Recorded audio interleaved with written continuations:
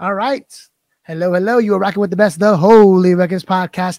I'm here today with a special guest, Lent edition, because we're talking scripture, the scriptures that you need to know if you're going to have a bomb Lent, and a bomb in a good way. And so we're going to hang out with Julia Strukely of 7 Mile Chats. I'm really excited. She is a friend, a teacher, middle school teacher, a social media contributor for what we do at the Holy Ruckus.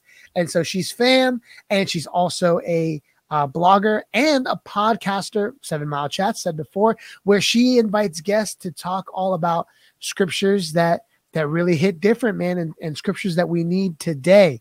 So that's who we got. Father Pat isn't in with us tonight. So yeah, it's just me and Julia hanging out for Lent. And yeah, again, if you have any questions, comments, let us know in the comments. We can send them out to Julia. What are some scriptures that you think the church needs in Lent? What do you need in Lent? And hopefully you're already doing it. Hopefully you're fasting on this Friday when we're recording this. You're fasting, no meat. Are you doing okay? Here we go. Let's go. Let's start here with Julia. We've got some fresh new young talent doing some things that I know you haven't heard before. Let's bring the ruckus. Why were you made? I was made to be happy. The way to be happy? To know truth, and to love goodness. In other words, I am made for God. Pero quiero lío en las dioses. Quiero que se salga afuera. You are now listening to the Holy Ruckus podcast. What's going on? Hello, hello. Welcome. Julia, what's up? Hey, good to be here. That was super hype. I love that intro. That got me real hype for today. Thank you. Thank you. And also so glad to have you with us on this beautiful snow day for you, right?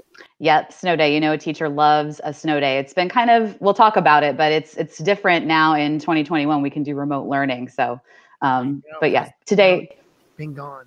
Today's a true snow day, though, so I'm grateful. There you go. Beautiful, beautiful. We're so glad to have you with us. And I'm excited to talk scripture, which is something I'm not that knowledgeable about. I wish I was better. And maybe that's the Catholic stereotype that you know, Catholics, we suck at scripture, but it's in everywhere and everything that we do, especially in the Mass. So thanks so much for being with us. And so, like I said earlier, Julia, you're a teacher, you're a podcaster, you're a blogger, you're a social media contributor for the Holy Ruckus, your squad. And I mean, what else do you do? Like, what did I leave anything out? I can say that I'm also a music minister. So I've been playing piano my whole life. I play the guitar a little bit, and I cantor. So I do that on the weekends for a little extra money for fun. Yeah. Mm-hmm. There you go. I feel you. I feel you. Well, thank you so much for being with us. And we're going to treat you no different from any other guests. We're going to put you through the ringer, and we're going to put you through the underrated, overrated segment. If you hear something that you believe is overrated, let us know, right? Let us know. We got the music here. Underrated, overrated, or you can use it like once, properly rated, right? But okay, here we go. Underrated, overrated. Julia, are you ready? I'm so ready. I'm ready. I got some hot takes. Let's go. Let's go. Well, let's start with something that was a softball question here. Snow days. Overrated. So I grew up in Cleveland, Ohio. So we get a ton of snow right on, the lake effect snow, like real snow. And so back in Ohio, we didn't really have that many snow days because we could plow. We dealt with it. But you still love a good snow day. And definitely as a teacher, I love a good snow day, like a true snow day, like I alluded to earlier, not this like virtual learning day. Like I just want to like hang out with my friend and do a podcast on my day off. I'm here for snow. I'm here for snow days. Yeah. How about? I was going to ask, do you think that the snow day has officially changed forever, or what? I don't know about forever, but definitely right now. I know that we had yesterday. It was like we couldn't go into the building, but we still had to do remote learning. And so I don't know if it's changed forever. I hope not, because like I said, I love a good snow day. Yes. So principals, if you're watching, don't eliminate the snow day. Of course, it's going to be remote days of learning. Well, come on. We'll love you for it. I'm also a teacher, so I feel you. All right, let's go. A couple more.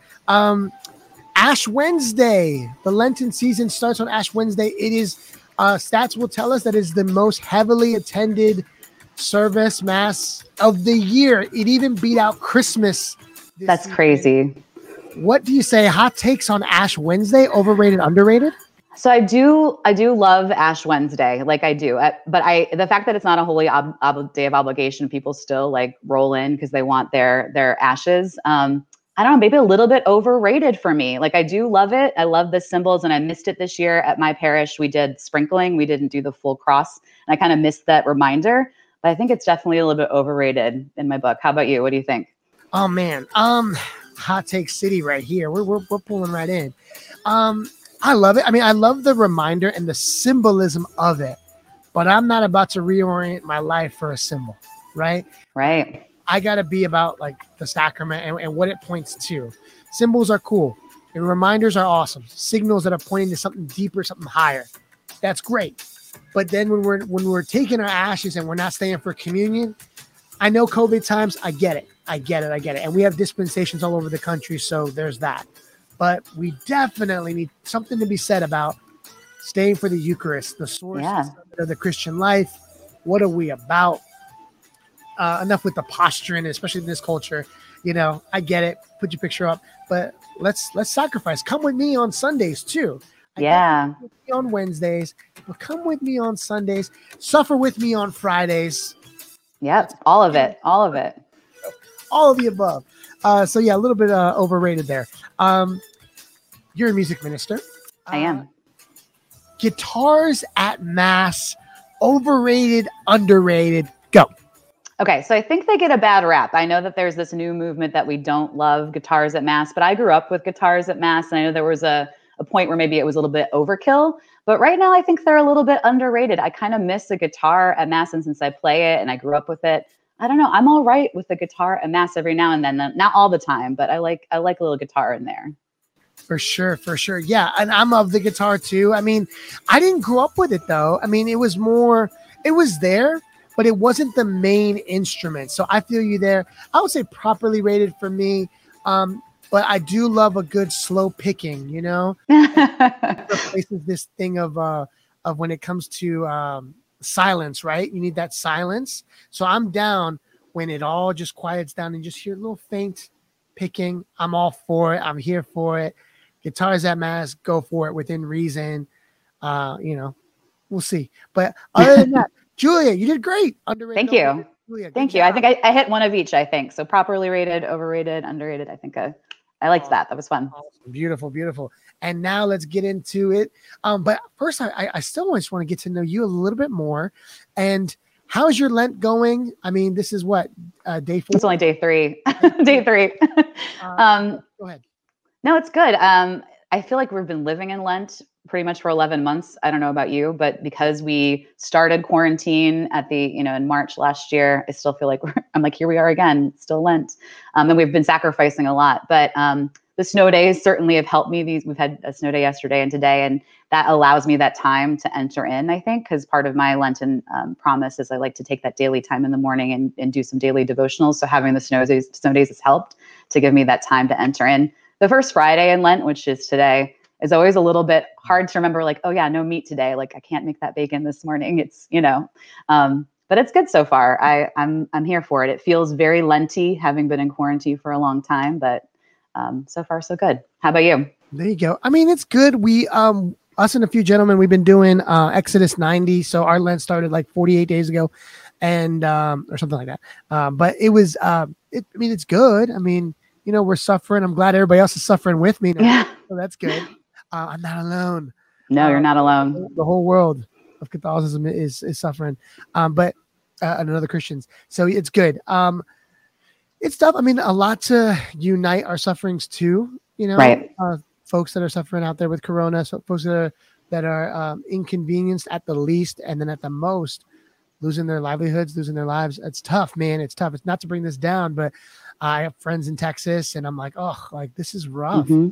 And so what they're dealing with on top of everything else, right? Shortages of food and all that. So hopefully there's a quick resolution to this. If the Lord is here and watching, then he'll take care of it. But yeah, it's going good. All things considered. It makes us have to be creative in our meals, in our meal preps. Like how do we, do it? So that's cool. And then I don't know why I think Lent and I think lentils. I think lentil soup. I don't know why. I don't even like it. But I mean, shout out to those that do. But I don't know. I don't know, what's a good Lenten meal for you? What do you start out like? What do you do? Like, what are you excited for? Maybe even trying. I enjoy fish. I love fish. So actually the whole Lenten meat thing, I was talking to some colleagues about it. We did like a little retreat on Ash Wednesday, and people are like, what's the deal with the meat thing? Like, do we still have to do that? And I think it definitely was way more of a sacrifice and more hardcore back in ancient times. And now there's so many options like vegan stuff and pasta and everything that's like, it's not really that much of a sacrifice. But it's still just a good reminder. I think it's like I said this morning, I woke up and I'm like, oh yeah, I can't have that. And I like the connection to the Old Testament too, where it's those dietary restrictions set them apart. So the fact that I can't have this one thing, it sets me apart for God. And so I still like that reminder, even though if it may not be like a huge sacrifice, if that makes sense. Yeah, no, it does. It does. And yes, there are ways to kind of cheat it. I mean, I'll tell you what, when I was doing Exodus 90, or when I'm doing Exodus 90 on Wednesdays and Fridays, when we give up meat and we fast, I mean, I don't know if I'm cheating. Like, I go to Burger King and I go and get the Impossible Whopper. It tricks me. It's real good. That stuff is good. I'm like, I'm good. I don't know if you have any other Impossible meats or where to get some of that. Please do drop a line, because I'm trying to get creative. So awesome. Well, Julia, you started your podcast. How long has it been since you started it? That's a good question. I started it in July. So it's been at least like 6-7 months, which is crazy to me because we've been in quarantine that long. I started it as like a kind of a project in quarantine. As we've talked about, we're both teachers. So usually in the summer, I'm traveling. I had a big trip to South America booked that had gotten canceled. I was pretty bummed about it. So I had, in the spring last year, done an episode of a friend's podcast, and I just really enjoyed the experience. And I was like, I wonder if I can do this and give myself a project, something to do in the summer. The premise of his podcast was reading a short story from Flannery O'Connor and talking about it. So I was like, well, I can do that with scripture. I can have a guest bring in a scripture passage. And since I teach scripture, we can just talk about it. I think that historical context is so important as Catholics, and a lot of us don't. You mentioned like maybe not have the knowledge. We use tons of scripture, but we don't really have the context for it. So that's part of the goal too, is to give our favorite scripture verses like context. There you go. Okay, so the idea is a guest brings the scripture. They clear it with you, and you nerd out about scripture. That's pretty cool. Thank you for having me on. So it's so hard to find just one scripture. So it's just so hard, but it's so worth it. And because scriptures, I mean, we wear it on our bodies, we got it on our shirts, we got it on our jewelry. Like, it's so important. Maybe on a bumper sticker, people still do that. Like, we got so much. There's a story behind these scriptures, and it's so beautiful that you give folks a platform to be able to share the scriptures that mean so much to them. I mean, you've probably heard some amazing stories, huh? Yeah, I have. And I've talked to so many different people too. Again, in quarantine, it's been hard to reach out to people. I live by myself, so I'm isolated. And when we're in quarantine, I'm really isolated. So it's been a good way to connect with friends that now have more time on their hands. And so I can give them a call and we can record and we can do it remotely. I've connected with a lot of people from my past. I've also, on Instagram, doing the social media stuff, found that there's this whole Catholic network of podcasters out there that I didn't realize existed. And we all have kind of like our own brand and our own little niche. And so I've connected with a lot of new people that I haven't even really met in person. But in 2020, 2021, we're doing everything virtually. So I've connected over Zoom or Instagram, like I said. So that's been really cool too. It's just meeting new people and connecting with old friends and talking about something that I love and am passionate about. There you go. And was it something that you weren't seeing? Like, when someone starts a podcast and you've crossed the threshold of like, everyone started a podcast during quarantine. It's true. I'm not special. Because I was going to say, what episodes are you in right now? How many have you done? 30 something. Yeah, you've crossed it. Yeah. A good way. Once you've done like, I want to say 15 plus, like you're locked in. And so kudos to you for keeping on with the podcast, because it's hard, I'm sure, like the editing and everything and the scripts and the communications, and it's a passion project for you. So, and that's what's up. And it is for us too. There's no money coming in from the diocese. No. You already know what to do. Hit us up on the Patreon. Right. But let's keep going here.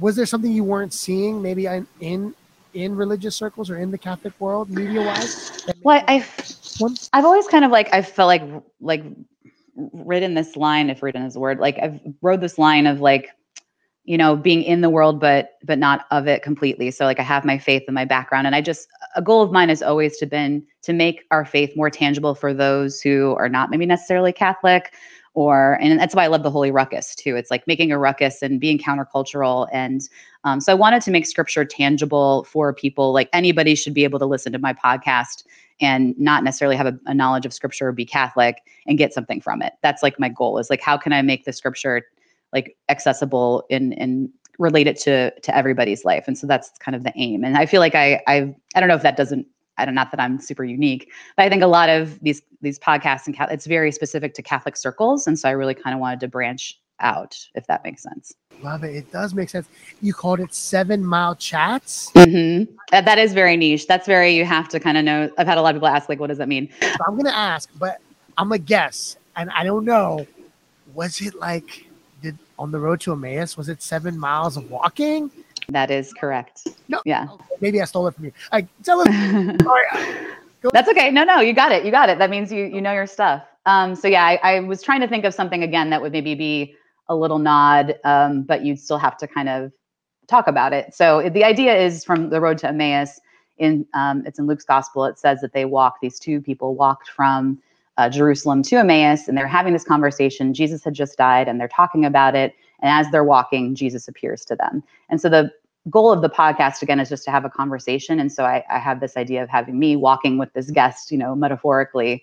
And as we're talking about scripture, then hopefully we get some kind of insight or some kind of like, we draw closer to Christ in some way. That's like the purpose and the goal. Awesome. And I don't know about you, like it's the small things for me. The fact that I got it on the first try. Yeah, that's great. I'm gonna wear this badge of honor. I'm gonna go to. So you know more than you thought. Oh my gosh, it's because it's just a great. I love the name. Thank you. And then awesome. Okay, so let's get into it. What has been like? So we got Lent. Well, what's been the highlights of your journey with folks? Like, is there a particular folks that you like? Because we're obviously listener, viewer. We're gonna, after this is done, we're gonna go subscribe. We're gonna go find. Would love that. And we're gonna make a part of the network that we got of all our guests. We're gonna put them on the new website. We're gonna put a whole thing together, and Julia's gonna be on there because you're fam. So we're gonna have you on there so that everybody can find you easily. But until then, folks, I want you right now to go and find 7 Mile Chats as well, and we'll talk about where else. But I'm pretty sure you're available in all the Apple, Spotify, Stitcher, all the things. Yeah. In terms of like favorite guests or episodes that I think that you should definitely check out. Well, Josh is going to be on in March, so that hasn't been released yet, but it's coming up in Lent for sure. So check that one out. And I've talked to, like I said, people that I've known and grown up with. One of my favorite best friends from like youth group. I had a high school friend on. We talked about Ruth. And that was a really good conversation. She had done a Bible study, and it was just cool to talk to her because we had been youth group together. And then we still are both not, we're just journeying on our faith separately.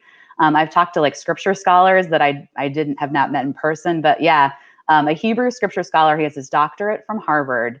He is a fellow at Wellesley College in religion right now. And he was super chill. So he does exactly what I seek to do, is make the scripture tangible. It was super easy to understand. Eric Gerard, you should check out that episode. We talk about Leviticus and connect it to the Gospels. It's great.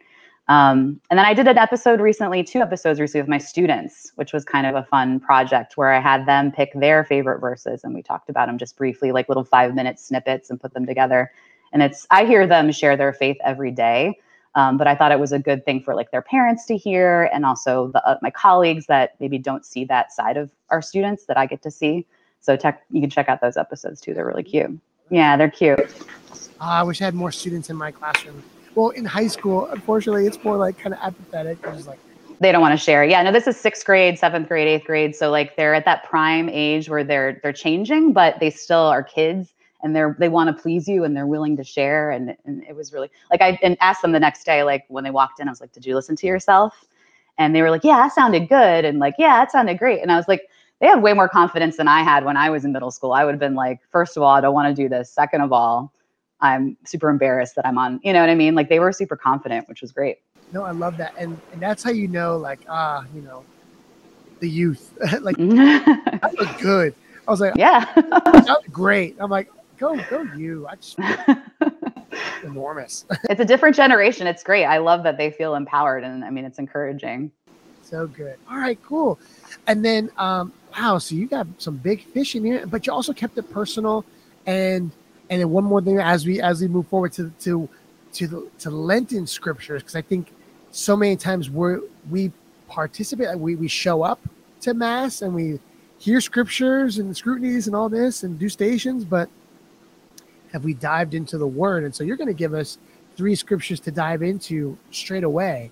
And so I thank you there. And I'm also going to say that you started your mission of podcasting with scripture before Father Mike Schmitz. So there you go. Please. Yes. Thank you. Everyone is like super, I'm like, listen to mine. I mean, not that I'm like him, like he's taken it, but people are like, oh, I didn't know all these things. I'm like, I did, you know, so let it be known that Julia was way ahead. I'm always on trend and above the trends, you know. Hipster is not really a thing anymore, but like, you know, I was always into thing before it was cool. Thank you. There you go. I believe it. So here we go. So we're going to go over three scriptures, and guys, like, I really like mark it down, highlight it. We're going to have some of them on the screen as well. But your first one that you're giving us, it's the classic. It's the quintessential. Like, you can't really have Lent, I think, without this scripture. So that's why we're doing it. But I like when I talk to my students and I'm like, hey, why do we do Lent? Why is it 40 days? And they're like, oh, Jesus fasted in the desert for 40 days. So you have to talk about it, right? So we're going to knows it, right? You know it. And I think it's just worth every year, just giving, even though we hear it every year, just like giving it a real thorough, you know, deep dive. So here we go. All right. So I do love this passage. It is the quintessential one. It is the one that everybody knows. But the number 40 and just numbers in general in scripture are not literal. And even with Lent, there's more than 40 days in our Lent if you include all the Sundays. So 40 in scripture is meant to represent like a suffering or a trial or a struggle. So you see 40 days, 40 nights on the ark, and when the world's getting destroyed, and Noah, you get the 40 years wandering in the desert before they get to the promised land in Exodus.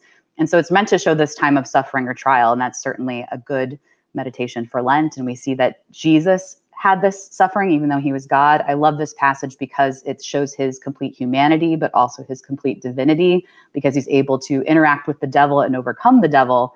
But he also has these very real temptations and these human temptations that we will encounter inevitably in Lent, no matter what we give up. So like there's 3 things that he's tempted with in the desert, right? He's tempted with the food, he's tempted with power, and he's also tempted to question his identity. And I just think those are really real things that we also are tempted with. If we give up something during Lent that is something we consume, like food or media, you know, we're going to be tempted to take that piece of chocolate. We're going to be tempted to watch that thing that we said we weren't going to watch. But Jesus is able to overcome that temptation with scripture. He always quotes scripture like throughout this. And so I think it also shows us how scripture can help us on our Lenten journey. He also is tempted with like power and like to, you know, to show himself and reveal himself as the Son of God. And he resists that. And I don't know, me personally, I've struggled with my identity too. I said, I kind of ride that line of, you know, being super Catholic, but then also wanting to be in the world and normal and like, you know, and just in creating a ruckus in the world.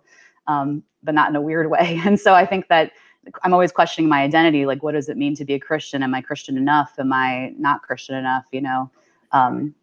Yeah. So anyway, so those are the things he's tempted with. And I just think it's really, you know, there's so much I've been talking forever. What would you like to say about this? There's so much you can say. There's so much, but to follow up on the nearest thing, it's like, but that's yes, we feel that way. But that's not necessarily from God. Those are the temptations from the devil. Right. You're not enough, that you're not Catholic enough. Right. Temptation during Lent is to want to strategize this thing to a point where you leave no room for the Holy Spirit. You check the box. Mm-hmm. Like, did I fast? And if you screwed up, like, then it's all shot to hell. And for me, it was like, if I messed up, the whole day was shot. Mm-hmm. Well, if I can't put it, if it wasn't perfect 10 for 10, then here we go. I'm watching TV. I'm watching, like, I'll pick it up. I'll pick it up back tomorrow. Mm-hmm. There's this kind of theme of scrupulosity. Ooh, that's a good word. That comes into our Lenten sacrifices. Mm-hmm. And that's straight not from the Lord. So I'll let you put it in. There is an evil one. If you believe that Christ is saving us from our sins, and he's also saving you from someone, and that is the evil one, the liar from the beginning.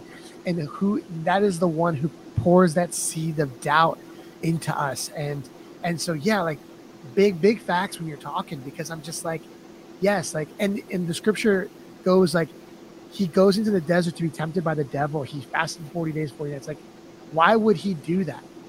Well, that's the thing too, like, right. So this happens in Matthew's gospel right after he starts his ministry. So like, not all the gospel writers give us infancy narratives. Matthew does. He gives us like the story of Jesus's birth kind of from Joseph's perspective inside.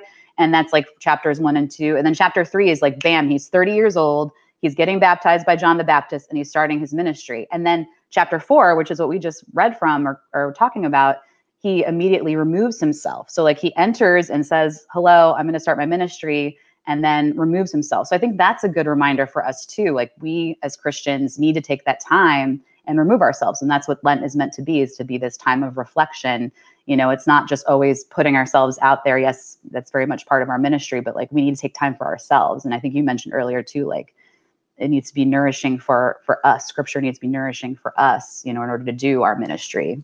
You know, we need to get that nourishment to go out. So I love that he takes that time for himself too, even though he's God. Right. And it's not just the stroll in the park. It says, for folks, like he's led to be tempted by the devil. And I always thought that was a weird inclusion to say that. He goes to be tempted by the devil. And I'm like, does that mean I got to put myself in harm's way? Have you ever done that? Why do you think that our Lord has put himself in harm's way? Yeah, I guess I never looked at it that way. Because looking at it wrong, yeah, like I mean, no, I don't think you're looking at it wrong. I think that's what the beauty of Scripture is. We all interpret it in different ways. You know, I think obviously he's God, so I think that he, much like my students, have that confidence of like, I got this. But for us, I think it's a good reminder that like the devil is harmful, but with God and this connection to Scripture, like every time Jesus is tempted in this passage, he combats it with Scripture. So I think it's kind of teaching us that it's, I don't know, we have the tools. Like we have the tools if we stick to him, if we stick to Scripture, like we have the tools to overcome this fearful, scary thing within us. But you're right. I think it is weird to like put ourselves in that position. I never looked at it that way. Again, he's God, folks. Don't get it right. Yeah. We're not. No one's saying go into oncoming traffic. Like, no. Right. The Lord, he's got this, but there's got to be going into the desert with him. Whatever desert that is, that's not a literal one. That's not, okay, I need to go away for a little bit and go to a foreign country. I mean, you could, but the idea is to go into your room and pray and or go to your neighbors. Like find means in COVID times to get creative with where you encounter the Lord. And so I love Lent, not because of the sacrifice necessarily, but just the intentionality of trying to find the Lord in my life, which I should be doing every day. Right. I love how I don't get Easter right away.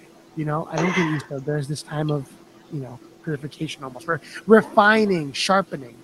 I'm not one of these people that loves Lent. Like I love people like you who are like, oh, I love Lent. Let's get into it. I'm definitely more of an Easter season girl. I'm like, give me 50 days of rejoicing, give me 50 days of light and celebration. Like the 40 days in the desert does not appeal to me. It's hard because I think I do, you know, throughout the year, I am trying to constantly check myself. And that's a luxury I have as like a single person. I have the time to be reflective more often. But I like, so we'll get more into, but we'll get more into it. I think the good thing about Lent is that we're all doing it together. Like it's a communal thing. I think we tend to think of it as very individual and it's like, okay, I'm going to discipline myself, but Lent is supposed to be, we're doing this together. I think that I can get behind. So for sure. Yeah. And then that brings us here. Yeah. Leads us into the next one. Yeah. It's right into the next one. Yeah, there's so many prophets. Like you can't, I think, talk about Lent without looking at the Old Testament and how they used to, like mortify themselves and repent. And we certainly see that during these time periods with the prophets. So there's so many prophets you could pick from. I originally was like, oh, let's do Joel because that's the one from Ash Wednesday. But then this one was the one for today. I woke up this morning and I did my devotional, and this is the passage for today. So it's Isaiah 58, 6-7. And do you care if I read it since it is kind of short? Go for it. Okay. All right. So this rather is the fasting that I wish, releasing those bound unjustly, untying the thongs of the yoke, setting free the oppressed, breaking every yoke, sharing your bread with the hungry, sheltering the oppressed and the homeless, clothing the naked when you see them, and not turning your back on your own. So that is from Isaiah 58. And just to give people context, because again, I'm a history, scripture nerd buff. So Isaiah actually, the book, it's one of the biggest books, and it's the biggest prophetic book. Isaiah, the first half of it was probably attributed to actually the prophet Isaiah. And then the latter half, there were some authors, there's two, we call them second and third Isaiah, and it probably wasn't actually Isaiah, but like they wrote in the spirit of him, because just the time period right now is during the Babylonian exile, and original Isaiah wasn't around necessarily for that. But this time period is like they're being captured by Babylon, taken into Babylon, removed from their homes. And so these prophets are trying to give them hope, but then also telling them they can't worship false gods. They can't give into these ways that, the Babylonians are trying to get them to get behind. And so I don't know, I'm teaching right now the Babylonian exile. So I always think of the context of this too. So it's Isaiah is trying to encourage, but also say like, you need to check yourselves. And I love this passage because we just talked about all that personal discipline. And this is very much just like God is not just seeking the fasting for our own personal atonement, but he's seeking fasting to help the whole community. And because right now in this time with the Babylonian exile, they needed to look out for each other. I think this gives us something for today too, right? Like our fasting needs to be for the community and the good of others. So I don't know if you wanted to jump in there. Yes, the good of, like, I thought it was just for me, Julia. I thought sacrifices were more just about me. But no, like I realized, like, if my son, and this was in the confessional. I mean, I'm not gonna tell you everything that's confessional. Sure. Had great wisdom from this priest, and he said, like, if your sacrifices are pulling you away from the people that you love to the point where you are being frustrated and you are losing it, and they are paying for your sacrifices, then maybe you need to rework what you're doing. Do it so that, because the ultimate reward of here is self-mastery and communion with the Lord, who will then shoot you back like a slingshot to the people that you love, right? Like that's the idea. Like, so when I'm doing these sacrifices, yes, I'm withdrawing for a minute into my desert. The idea is the Lord goes back into the public. Right. He does this first. And so with Isaiah, when I see this, I'm like, stop. It's also for the renewal of the rest of the people that are connected to you. So rather than doing all these empty sacrifices, what are you doing from that to propel you to be for the poor, right? That's why it's for Lent, the 3 pillars, right? Or pillars, or yeah, I call them pillars. Yeah, prayer, fasting, almsgiving. Prayer, fasting, and almsgiving. Then you're brought back to who Jesus was for, and we can say with the poor that it's not just those that are impoverished, monetarily. Poverties come in all shapes and sizes and backgrounds. So whether that's the oppressed politically, the oppressed in other parts of the country, like right now, what's our focus to try to help our brothers and sisters out in Texas? What's our focus to try to help our brothers and sisters out here in the streets, in the mean streets of Richmond, Virginia, or of Weir County? Like, there's so much, but the beauty is, like, I really love this because I'm like, the more I retreat into the Lord, maybe then I start seeing things like he does, and I start opening my eyes to everyone else.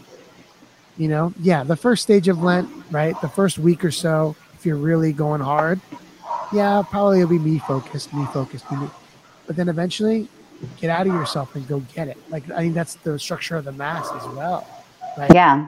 The scriptures, receive communion, and then get out of here. Yeah, and I like how you tied it back to the Mass. I think we forget sometimes, in talking about our Ash Wednesday, earlier, that communion that we receive. I think it is very personal. I mean, it's no more intimate. Like, you can't get any more intimate than Jesus inside of you. But then we're meant to bring Christ physically out into the streets, like you said. And I think we forget about that. I think we get very into our internal prayer reflection. I'm mad that everyone else around me is being loud and not prayerful right now because I want to pray. And that's not what it's about. We're there to pray together. So this for Lent, I think, is a good reminder, because Jesus in the desert, it's very individual. Like he's by himself in the desert, very isolated. But like you said, he goes back out. He does that to start his ministry so he can have what he needs to then go out. And this from Isaiah, regardless of time period, I think that it's so specific, right? Like this is the kind of fasting I require, like setting the prisoner free. It's corporal works of mercy, feeding the hungry, clothing the naked. And so we can do that with our almsgiving. I think the pillars, prayer, fasting, and almsgiving, really should work together. So if you're giving up watching Netflix, then what are you going to do with that time? Can that time be used to learn more about the injustices that are happening in many systems, or learning more and educating yourself? Can that time be then spent? I know right now in COVID, it's hard to volunteer. So that's what I'm saying. I'm trying to think more like structurally, can you educate yourself more about systems that need to be changed? Maybe doing social media advocacy or something like that.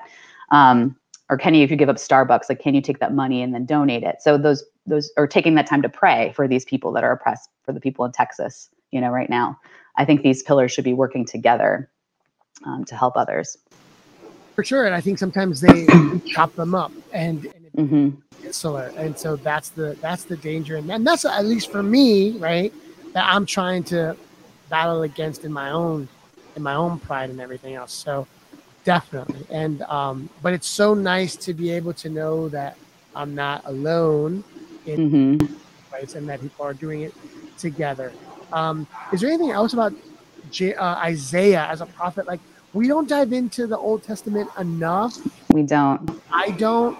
You gonna speak on that a little bit and why there's like merit there? Obviously there is. It's the word, but yeah. I mean, Jesus was Jewish. I mean, this was his foundation. Jesus quotes Isaiah when he is in his ministry. The apostles would have grown up with this stuff or familiar with this. St. Paul was an avid Jew. He was willing to kill Christians because he believed this stuff so, fervently.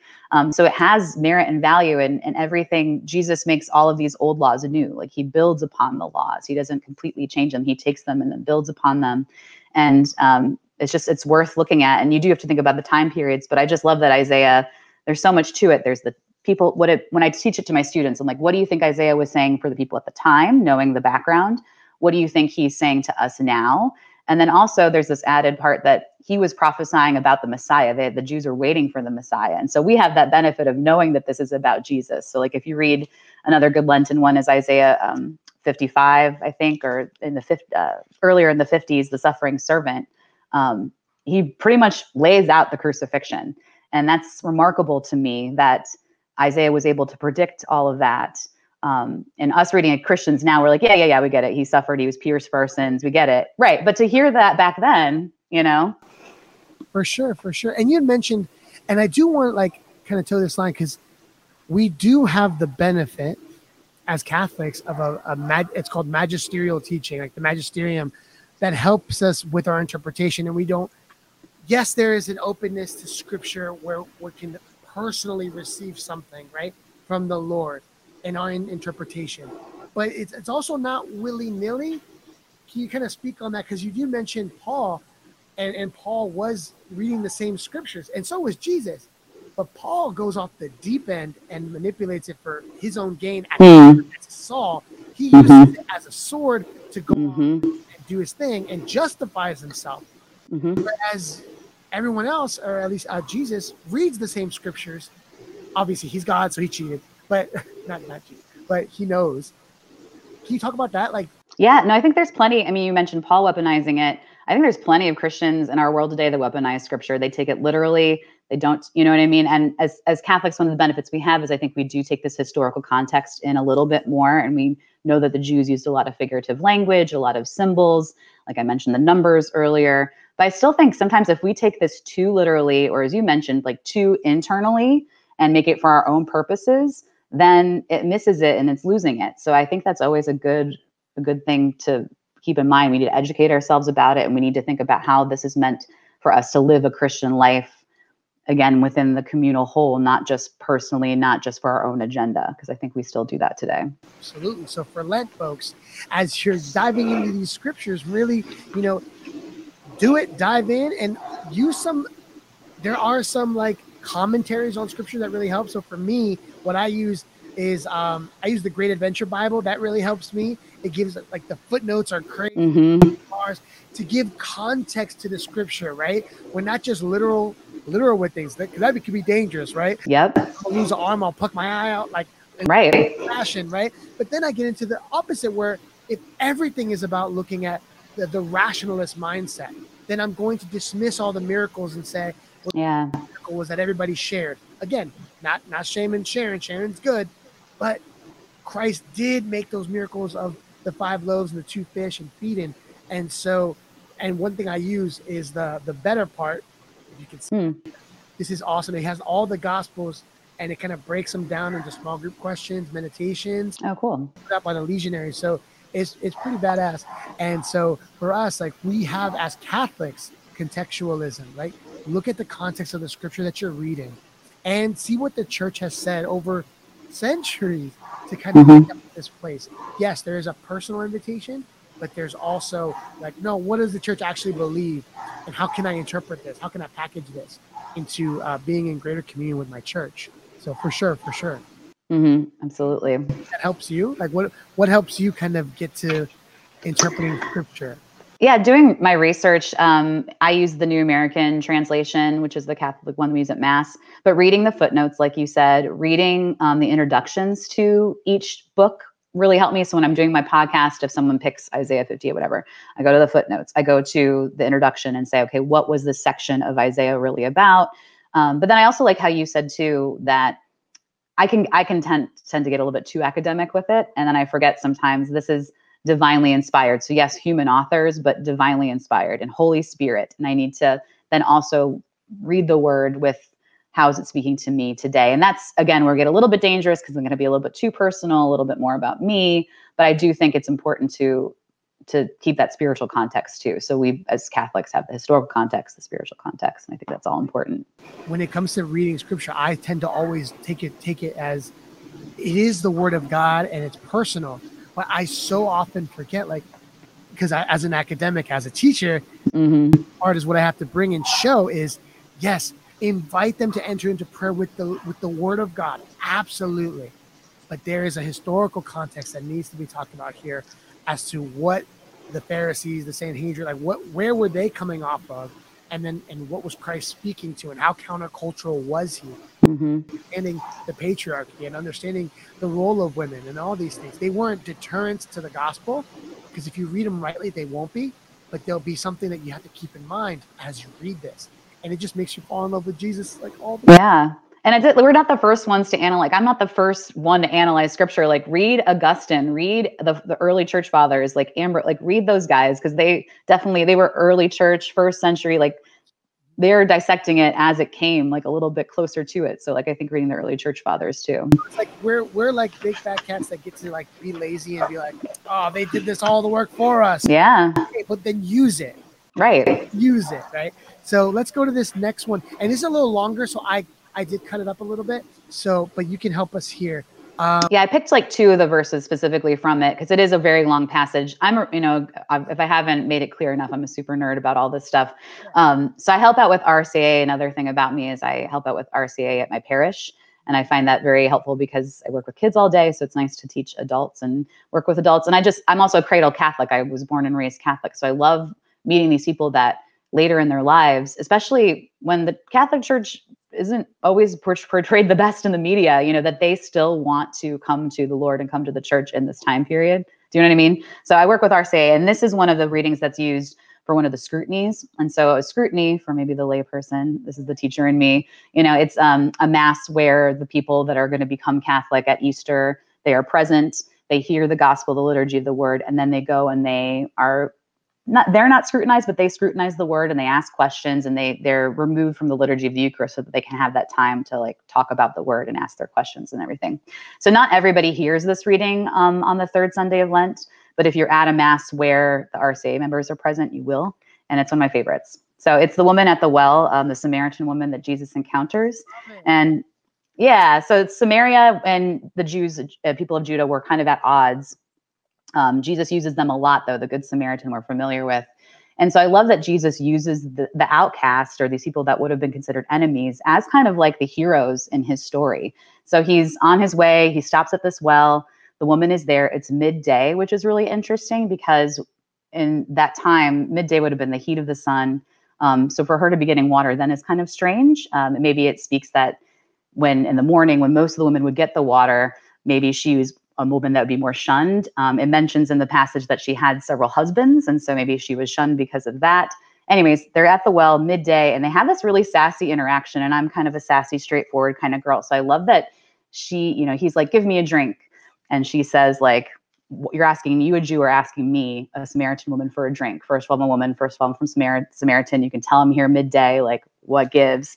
And he's like, if you knew, what was before you, you'd not just be like saying, give me a drink, but like you'd be understanding that there is living water here. And I love that image of living water, especially for those who are going to become Catholic and receive the sacraments and receive baptism. Like, what does that mean for living water? And we've been talking about all this desert imagery. And so even for us who maybe were baptized already, what does that image of living water mean for us? I went to Israel 2 years ago before COVID, and we were in Magdala, and we actually got to see the excavation of this ancient city. And underneath there are these like flowing water, like you can see it, like there's just these sections in the streets where there was water underneath. So it was cool to see like the physical living water that existed that he would have been referencing. But I love this passage. I think it helps us to think about those that that maybe aren't necessarily raised Catholic or part of our circles. And ultimately in the end, spoiler, like, she goes away and he recognizes her faith, and she's rewarded for having this straightforward conversation with him. So I don't know. I just think there's a lot here for us to think about, especially those of us who are raised Catholic. What does the living water mean for us? How do we treat those who maybe are outsiders, who are not maybe a part of our faith? Like, how do we treat them, and what can we do to help them during Lent? I don't know. Jump in here. What do you think? I talked a lot. So let's break it down a little bit. We've showed both, but let's go. If you knew the gift, this is Jesus speaking. Right. I'm reading. Yeah. If you knew the gift of God and who is saying to you, give me a drink, you would have asked him, and he would have given you living water. Sir, give me this water so that I may not be thirsty or have to keep coming here to draw water. And wow. That imagery of the living water, right? Especially in desert times. That should be our refreshment. And this is just personal. Like what I'm vibing with is like Lent can feel dry and can feel it, but yet when the Lord goes into the desert and comes out, like there's a renewal. There's a renewal in spirit. There's a renewal in mission of what it's really about, and a renewal to be satiated for souls, right? To want to win souls for Jesus. And I think that's got to start with me, because I can't give what I don't have. And so I want to thank you for this last verse, because for me, like, I want to well up with this living water. Here's my Lord inviting the Samaritan woman who feels ostracized, so ashamed of having 5 husbands, as Jesus calls out. And Jesus always calls us out and then calls us back in, calls us on to holiness. That's a difference. Pharisees, they called you out, no problem, Aaron. But then they remove you from the discussion, shoo you away, dismiss you.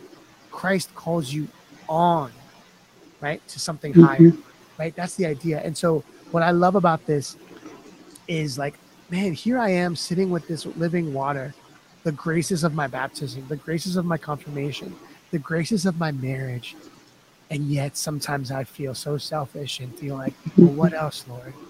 Why haven't you talked to me? So for me, as a married person and as someone that's been blessed with everything, like, not in a third world country, not in, communist regime and all these things, like, I don't count my blessings enough. The living water is like, I got to be renewed this Lent. Going to not see things as an obligation, Sunday obligation, fasting obligation, moral obligation, and start seeing it as opportunities to be renewed and refreshed with the water that comes from the Lord. I like what you said. I think this is so important as those receiving the sacraments, but also for those of us who have received the sacraments that we often take for granted. So we do have all those graces that you mentioned, and yet I don't think that we reflect on them enough. So I think it's an opportunity for us to do that in seeing those who are going to be receiving the sacraments and seeing them and seeing how they interact with this. It's a good reflection and reminder for us. And another thing about this passage is it's about encounter. And so we've talked about Lent being kind of isolating. We've talked about bringing that out and doing good works and almsgiving.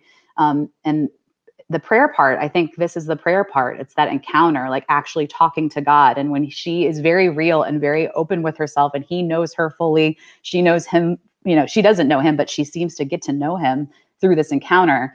I think that's another thing that we need to have during Lent is that encounter with others, that encounter with maybe people we put aside, and then also our encounter with Christ. So I didn't realize I was doing this, but I think I picked a fasting, almsgiving, and prayer scripture without me realizing that I did it. That's God. That's God.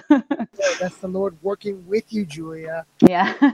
Right? It's like he doesn't work despite of us. He works with us and complies with us. So thank you so much. And so parting shots here. I'm going to play something real quick and give you a chance to think about it.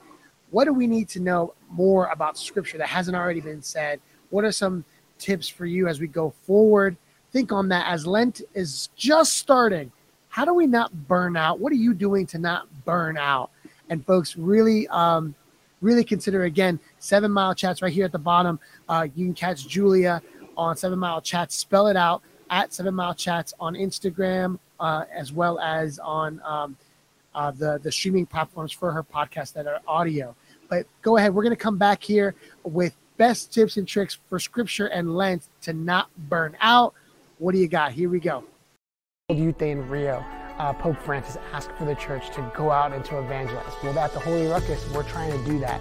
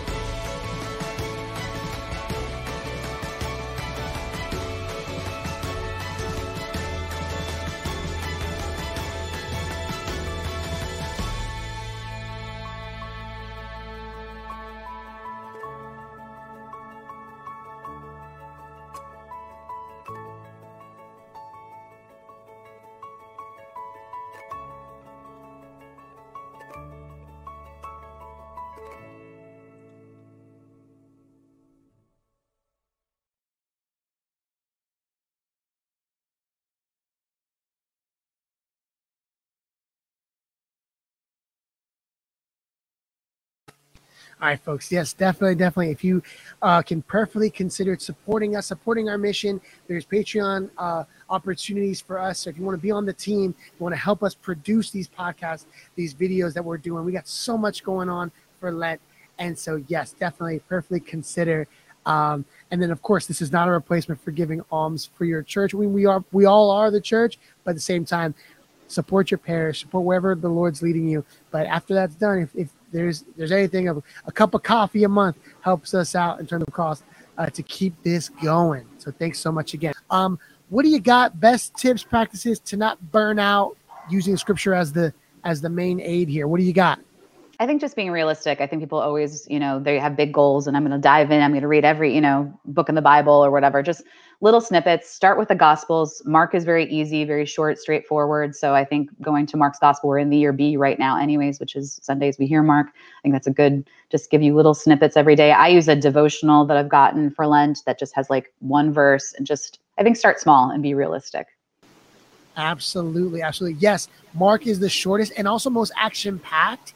Right? Mm-hmm. Definitely sit with Mark, folks. Sit with Mark and just be fed and try to, encounter opportunities to grow with Scripture at Mass, right? If that's a daily Mass, then rock a daily Mass once or twice a week online. I mean, it's all there.